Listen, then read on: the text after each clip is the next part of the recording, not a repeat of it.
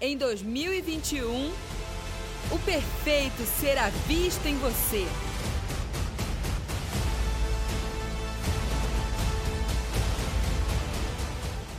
Boa noite, irmãos. A paz do Senhor. Amém? Noite de ceia, tempo de comunhão. Hoje nós tivemos uma manhã muito preciosa aqui no Aljava. E o apóstolo Eli estava assistindo a palavra e falou assim: você pode ministrar à noite também? Eu falei: posso. Mas eu estou vendo gente aqui que estava de manhã, né? No mesmo lugar. Em respeito a isso, eu quero compartilhar uma outra palavra diferente do que eu falei hoje cedo. Porque daí quem teve de manhã não vai ouvir a mesma coisa de novo. Mas ela também está dentro do contexto daquilo que o Senhor tem falado comigo ao longo dessa semana. E eu tenho certeza que vai edificar a tua vida nessa noite. Queria cumprimentar os nossos irmãos que estão nos acompanhando pela TV Rica.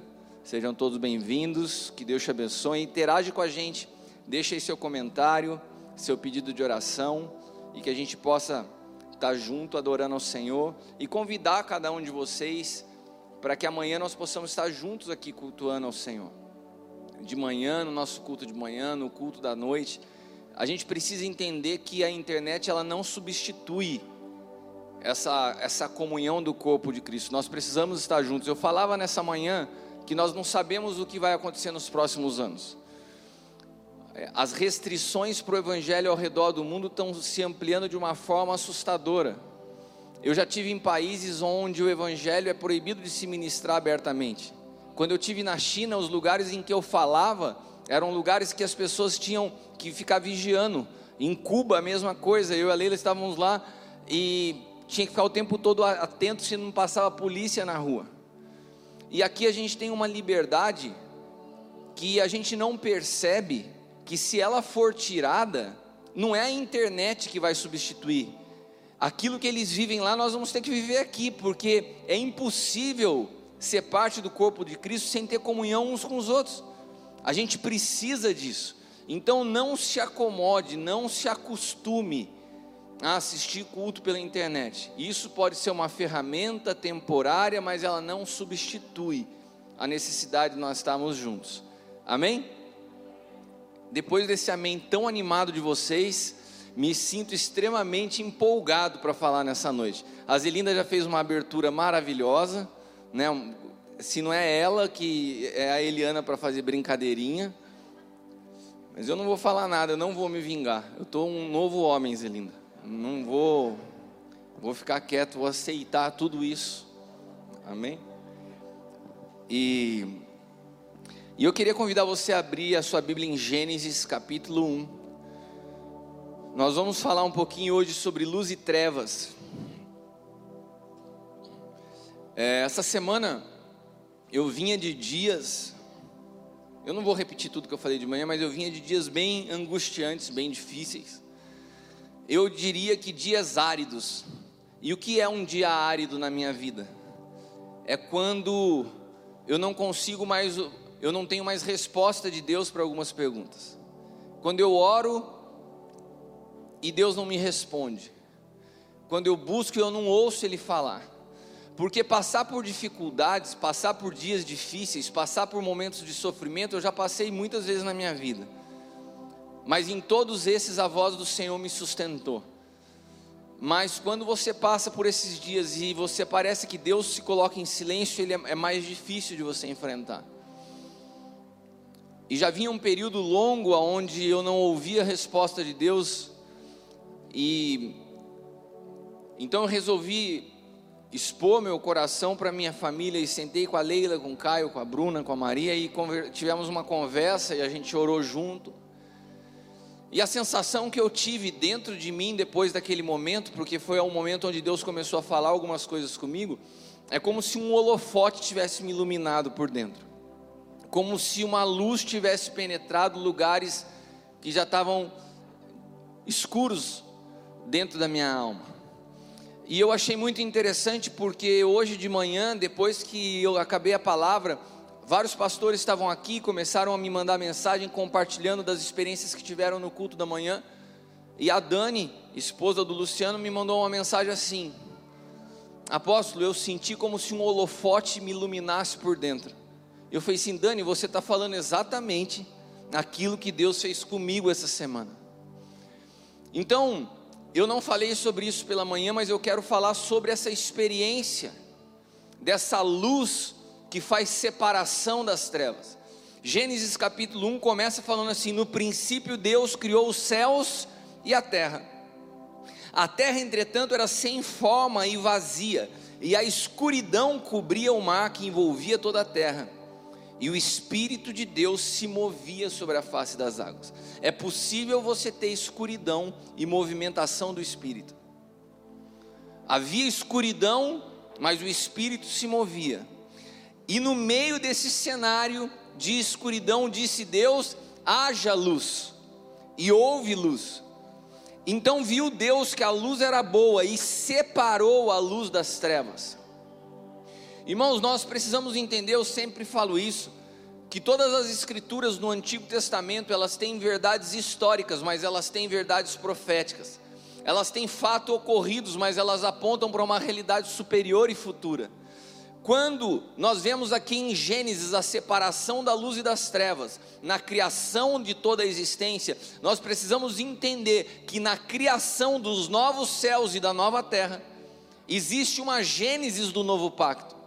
Existe também um momento de separação de luz e trevas. O que aconteceu de fato na criação, também acontece de fato no novo pacto, na vida de cada um de nós.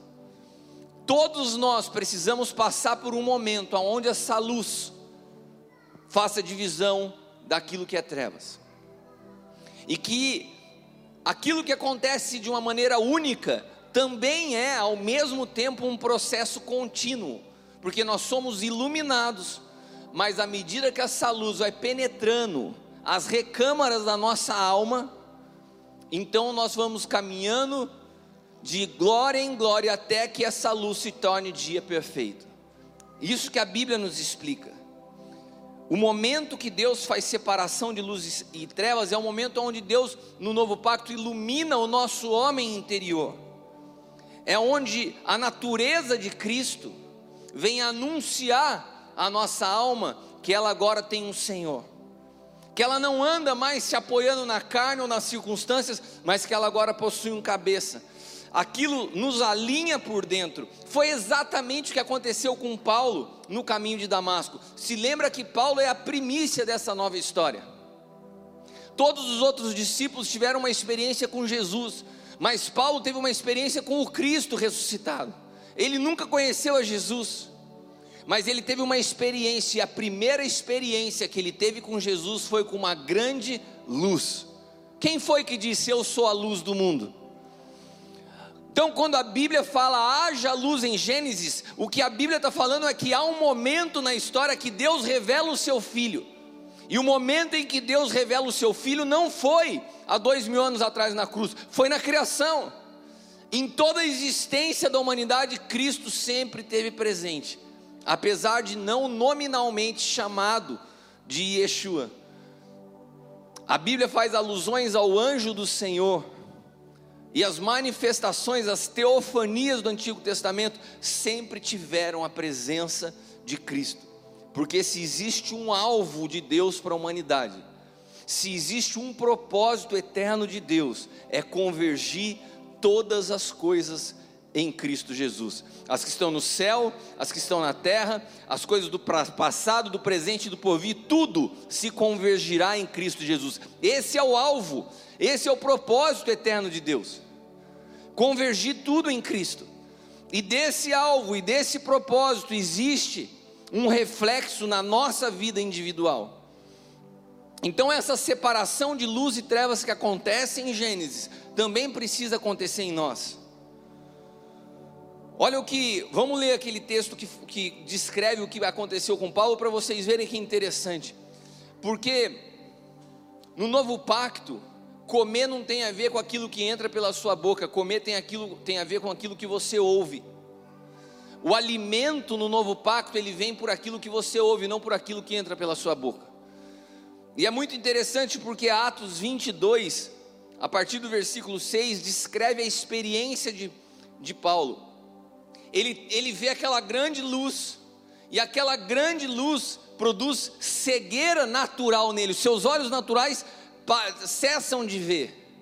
E quando ele para de ver, ele ouve uma voz que falava: Saulo, Saulo, por que me persegues?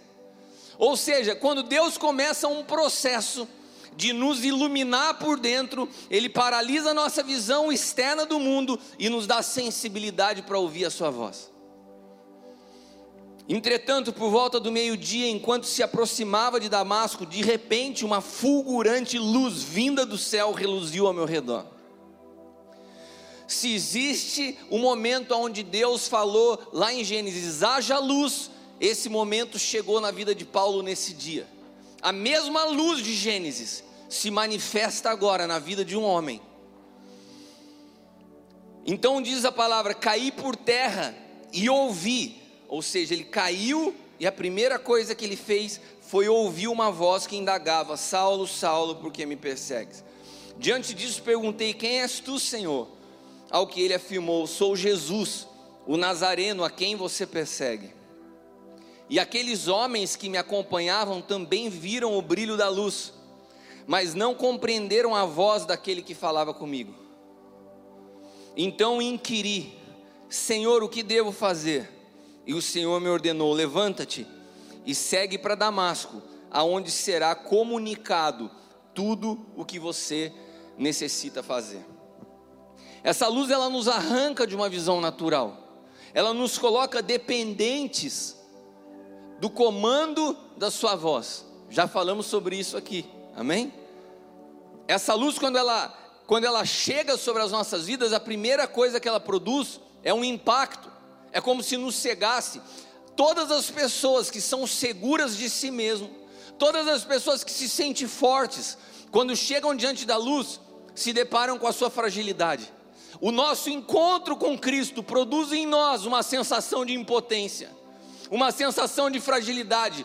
Parece assim: olha, eu ouço tantas pessoas falar que eu encontrei Jesus e eu me encontrei. Não, eu encontrei Jesus e fiquei perdido. Perdido por quê? Porque eu perdi totalmente a confiança em mim mesmo, a segurança na minha mão, a segurança na minha força, a segurança na minha capacidade. E eu tive que aprender a ser conduzido pela sua voz. Já não tem mais a ver com o que eu olho, já não tem mais a ver com as coisas que as pessoas falam, mas é sensibilidade para ouvir a sua voz. Por isso que o silêncio de Deus é tão trágico na minha vida. Por isso que não ouvir a voz dele. E a Leila sabe do que eu estou falando. Eu sou uma pessoa que eu posso conversar com muitas pessoas, mas tem momentos que, se não é Deus falar comigo, não tem ninguém capaz de suprir o que eu preciso dentro de mim para sair dos lugares, às vezes, onde eu entro. Eu preciso ouvir essa voz. Eu aprendi a ouvir essa voz. Eu aprendi a ser conduzido por ela quando está tudo escuro. E é esse o processo. A luz, ela nos separa das trevas. E a luz nada mais é do que a própria pessoa de Cristo Jesus, que começa a produzir clareza em áreas que antes estavam escuras na nossa vida, que nós não compreendíamos. E como eu disse, isso pode ter o marco de um dia como Paulo teve, mas isso é um processo contínuo. Todos nós seguimos sendo iluminados através dos olhos do nosso entendimento, todos os dias, através da palavra. Olha que interessante, Mateus 4, quando fala sobre a manifestação de Jesus sobre a face da terra, Mateus 4,16 descreve da seguinte forma: o povo que jazia nas trevas viu uma grande luz, e aos que estavam detidos na região da sombra da morte, a luz raiou. A manifestação de Cristo, ela produz um novo Gênesis, uma nova criação, não mais sujeito e governada pelas trevas, mas uma separação. Porque enquanto nós não temos clareza, enquanto nós não temos luz, enquanto nós não entendemos, nós tropeçamos. Paulo era alguém que, sem a luz de Cristo, o que ele tinha era religião pura, religião com rigidez, religião com... A palavra que eu sempre uso é ele estava convencido, totalmente convicto, mas perigosamente enganado, porque não tinha luz para discernir aquilo que ele fazia, os caminhos que trilhava. Quantos de nós estamos assim? A ausência de luz nos faz escolher qualquer caminho. A ausência de luz faz com que qualquer caminho seja saída. Por isso Mateus capítulo 6, versículo 22 diz assim: os olhos são a lâmpada do corpo. Se os teus olhos forem bons, teu corpo será pleno de luz. A pergunta que eu te faço é: se os teus olhos são o canal pelo qual você é iluminado, qual a qualidade da tua visão? Como você olha as pessoas? Como você avalia as situações pelas quais você passa? Qual a tua percepção do mundo? João capítulo 1 fala, versículo 4 fala assim: nele estava a vida, e a vida era a luz dos homens. É impossível ter luz sem a vida de Cristo. A única maneira de nós termos clareza, de termos lucidez na nossa jornada por essa vida, é porque que Cristo possa nos iluminar. Ah, fulano de tal é tão esclarecido, a pessoa é tão correta nas suas decisões, é tão inteligente. Irmãos, nada disso produz luz, porque na vida está a luz, e a vida que era a luz dos homens é Cristo. Só encontra luz quem encontra com Cristo, que passa por esse processo de ser separado de trevas e luz. Começa a ficar claro, começa a ficar evidente quem você ouve, com quem você anda, do que você participa. Ainda em Gênesis, no capítulo 3, nos versículos 6 e 7, a gente percebe quando o homem perde, quando o homem se distancia da luz. Olha que interessante: viu a mulher que aquela árvore era boa para se comer e agradável aos olhos. A árvore era desejável para dar entendimento, e ela tomou do seu fruto e comeu, e deu também a seu marido, e ele comeu com ela. Então foram abertos os olhos de ambos. A desobediência abriu os olhos naturais, e a obediência fechou novamente esses olhos que foram abertos no pecado. Quantos estão entendendo? Quando que esses olhos naturais, quando que essa percepção humana, quando que essa percepção egoísta e individual do mundo, quando que o homem passa a observar o mundo por essa percepção egoísta? Depois da queda, depois da desobediência. E quando que o homem passa a ser restaurado a uma nova visão? A partir da cruz. E a primeira experiência que nós vemos isso é na vida de Paulo. A luz, ela vem e ela fecha os olhos que foram abertos lá em Gênesis na queda. E essa mesma luz, ela abre uma nova visão que é interior. E nós passamos a observar as coisas, não pelos olhos que nós vemos, mas por aquilo que nós ouvimos. Paulo teve que aprender a ser conduzido por alguém, um homem forte, cheio de si, cheio de autoridade. De repente ele tem que ser conduzido por alguém para chegar onde Deus falou que ele tinha que ir e fazer o que Deus falou que era para ele fazer.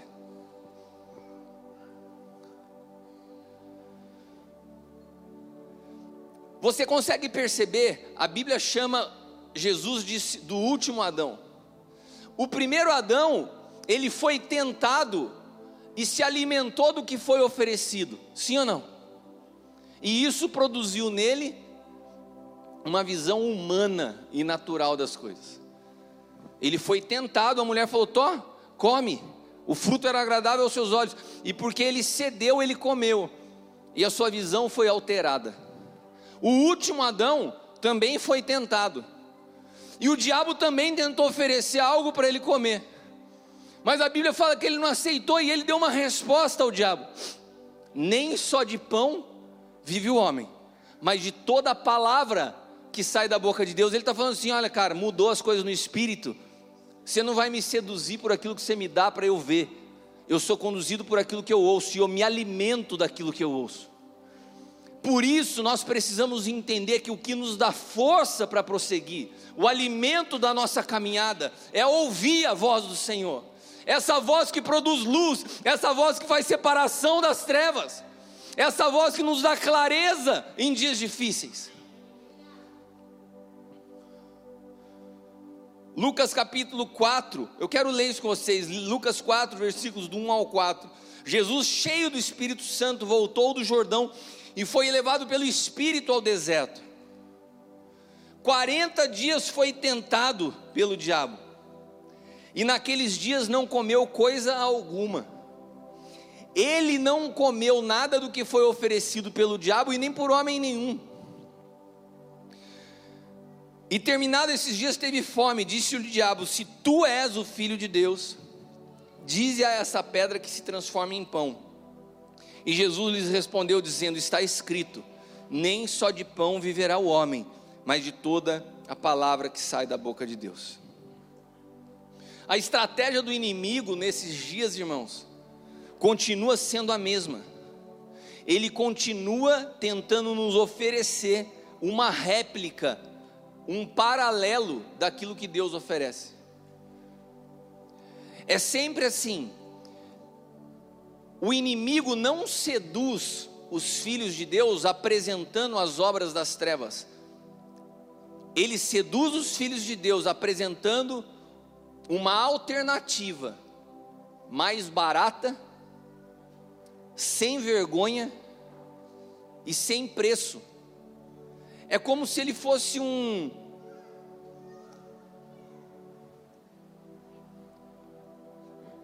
cara que mexe com pirataria. Não réplica, mas tá, o cara que trabalha com réplica. Réplica é um nome bonito para falar de produto pirata, irmã.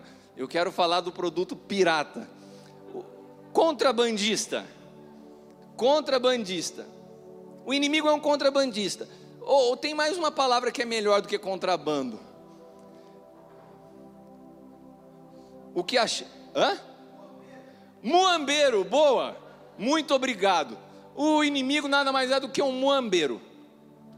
Ele pega um produto. Você já viu aqueles carinha que está vendendo bala na esquina? Agora está cheio por causa desse negócio da pandemia. Daí você de repente olha um moleque daquele com um tênis da Nike, que você sabe que na loja custa uns 8 mil reais. Você acha que ele está usando o tênis da Nike, ou ele está com uma réplica, como diz a Fernanda? Por que aquele menino ele compra aquele tênis? Porque é mais barato, é o que está acessível para ele. Mas por que ele compra aquele? Porque ele gosta do da Nike, ele queria o da Nike, mas daí ele compra o que está ao alcance dele, que o preço é mais barato. O diabo não vende as coisas dele para o mundo já jaz no maligno. Os maiores adoradores do diabo não são satanistas, macumbeiros, o que você possa imaginar.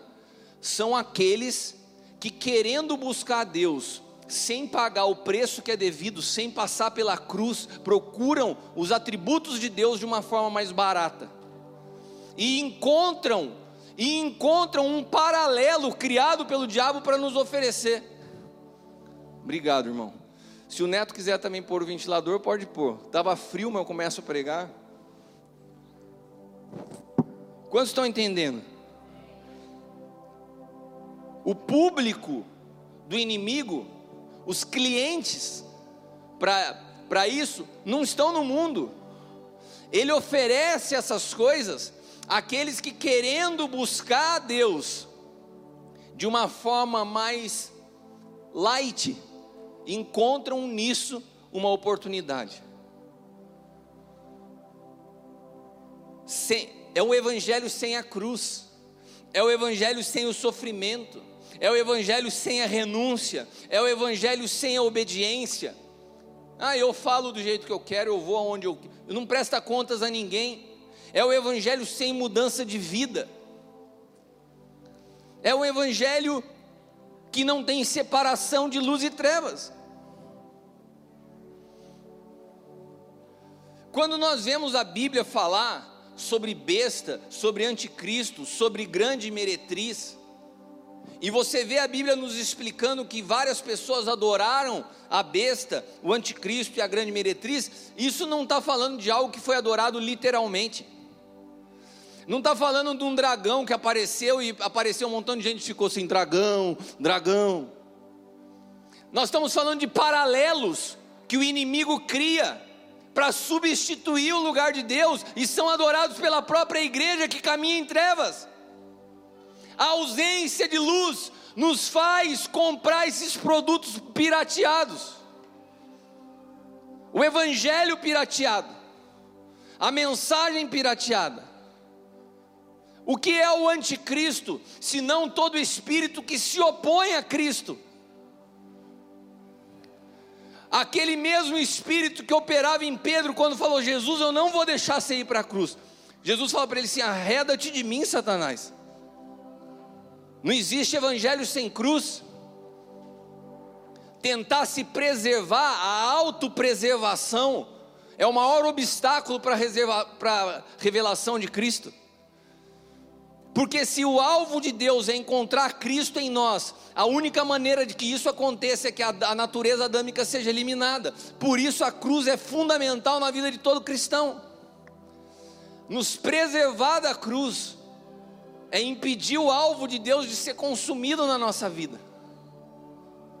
Por isso Jesus trata de maneira tão dura Pedro. Se fosse hoje em dia, né? Esses dias eu estava vendo um vídeo que falou assim: tem a geração anos 70, tem a geração anos 80, a geração anos 90 e a geração atual. Daí aparece um cara, vocês já viram isso? Parece um cara passando por uma porta, geração anos 70, aí o cara esbarra aqui, e vai andando. Daí o cara dos anos 80 passa no mesmo lugar, bate e fala, opa, e sai andando. Daí passa o cara dos anos 90, passa, ai, que dor. Daí passa dos anos 2000, daí nem vou imitar aqui que não vai dar certo. Ô geração mimizenta, ô povinho frágil, que qualquer coisa está reclamando, que qualquer coisa está murmurando, que nada está bom, que não sabe enfrentar as situações. Nem sei porque que eu estou falando desse povo.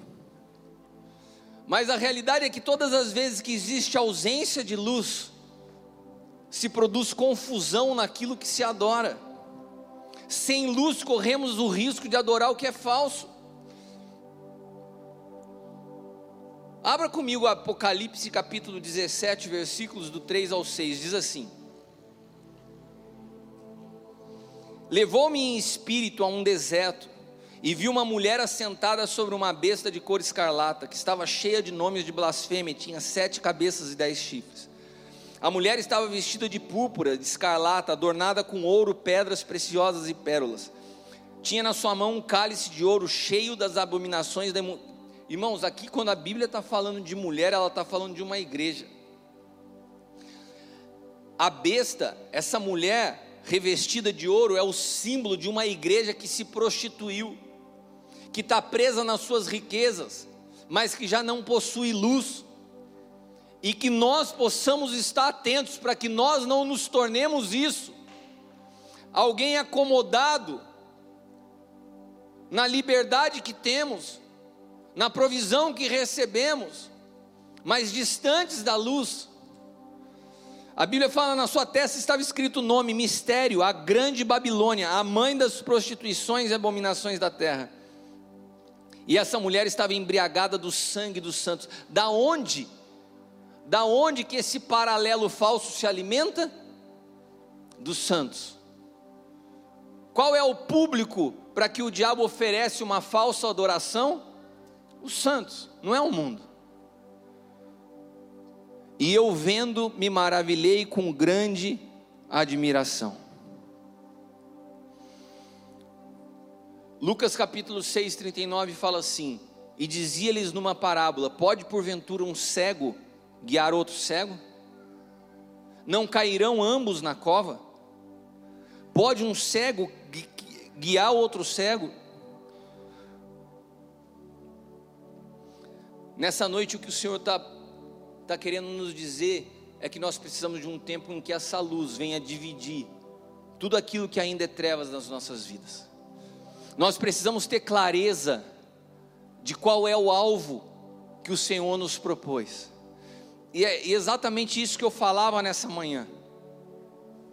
Quando Paulo fala aos Filipenses no capítulo 3, versículos 13 e 14: irmãos, não penso que eu mesmo tenha conquistado, mas tomo a seguinte atitude: esquecendo-me das coisas que para trás ficam e avançando para as que estão diante de mim, prossigo em direção ao alvo, a fim de ganhar o prêmio da convocação celestial de Deus que está em Cristo Jesus.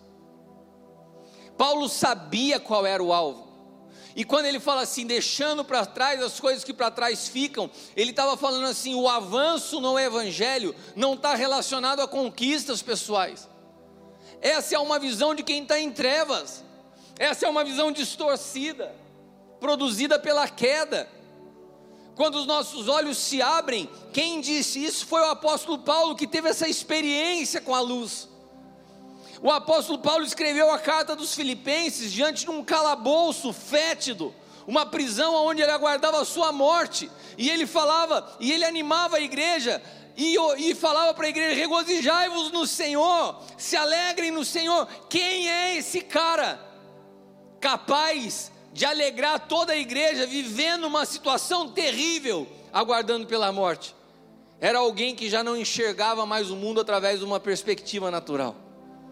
Ele tinha uma perspectiva eterna, ele tinha uma dimensão que era iluminada pela vida de Cristo, e nessa dimensão, foi exatamente o que o Senhor estava falando comigo essa semana. Existem pessoas aqui, muitos de nós, que depois desses dias de pandemia, olham para a sua vida na seguinte perspectiva: nossa, eu comecei bem, há anos atrás eu consegui comprar meu carro, depois eu consegui comprar minha casa, eu me casei, eu tive filhos, eu avancei, mas nos últimos anos, eu perdi meu carro, eu perdi minha casa, eu me divorciei. E daí a pessoa acha que a vida com Deus é assim: você avança quando você ganha as coisas, e você recua quando você perde coisas. E Paulo está falando assim: eu estou avançando, deixando as coisas para trás. Sabe o que Paulo está falando?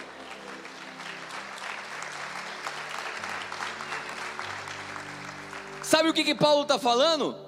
Você sabe qual é o teu alvo? Só quem tem um alvo pode saber se está avançando ou não.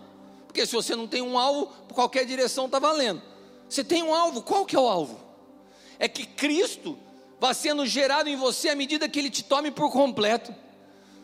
Eu falava nessa manhã, quando Deus semeou Jesus, a Bíblia fala que Ele é uma semente incorruptível, colocada no ventre de uma virgem de Maria. Jesus, foi o próprio Pai que semeou essa semente incorruptível, sem pecado, para produzir o que produziu, pastor Hugo. Se Ele semeou Jesus como uma semente, o que Ele espera colher de nós? Você acha que Ele semeou Jesus para colher uma versão da Tabata melhorada? Ele semeou Jesus porque Ele vê o Max, bebia, agora não bebe mais, é isso que Ele quer do Max? Lógico que não. Ele semeou Jesus para olhar para você e encontrar só Jesus. Ele semeou Jesus para olhar para você e encontrar só Jesus. Então o alvo do Senhor nas nossas vidas é que Cristo nos absorva completamente a nossa vida. É crescer dia após dia, até que possamos alcançar a estatura do varão perfeito.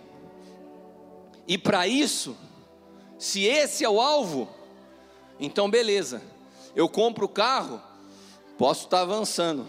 Eu perco as coisas, posso estar avançando.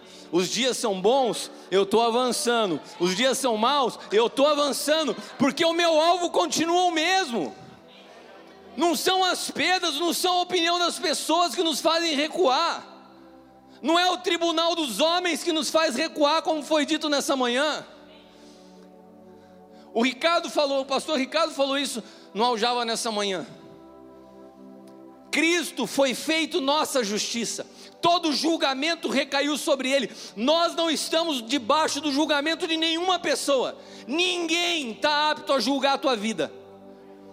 Suas dificuldades, seus problemas e suas perdas não apontam que você está recuando. Se você está em Cristo, aconteça o que acontecer, você vai continuar avançando em direção ao alvo. Por isso que quando se tem a palavra alvo, tem a palavra prosseguir. Se eu tenho um alvo, eu prossigo, independente das circunstâncias que eu esteja vivendo. Nós não podemos parar, nós não temos direito a parar. Sabe por quê? Se nós habitamos na eternidade, a eternidade não tem interrupções. E quando eu tive essa conversa com a minha família essa semana, eu saí daquela conversa muito feliz, iluminado nos olhos do meu entendimento, com uma nova percepção. Então eu falei uma frase para eles e falei assim: olha, se for necessário, nós começamos tudo de novo. E eles falaram assim: amém, amém. E de repente eu saí dali, cada um foi para um canto. Quando eu cheguei, fui andando, quando eu cheguei no meu escritório, eu ouvi o Senhor me dizer, eu quero ler para vocês o que Ele me disse.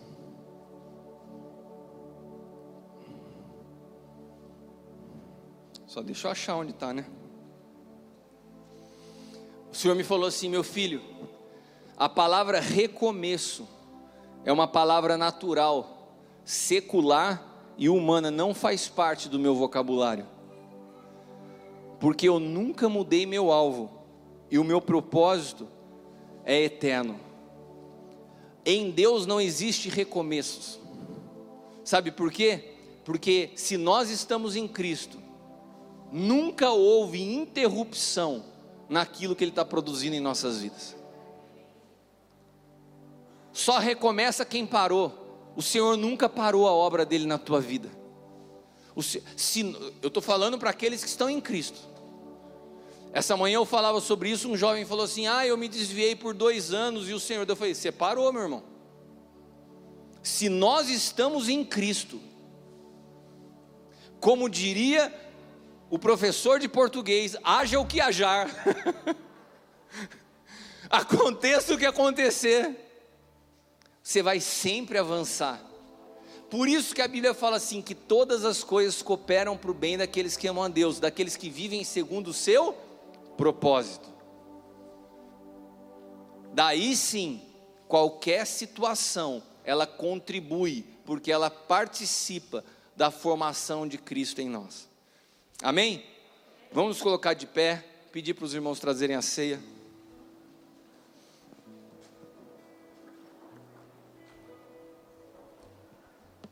Que essa palavra possa ser um alimento para você hoje.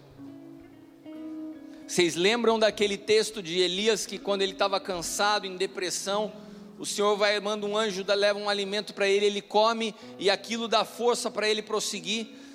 O Senhor me falava que o dia de hoje está sendo como esse alimento. Foi assim de manhã na vida de muitos pastores, e que seja assim para você.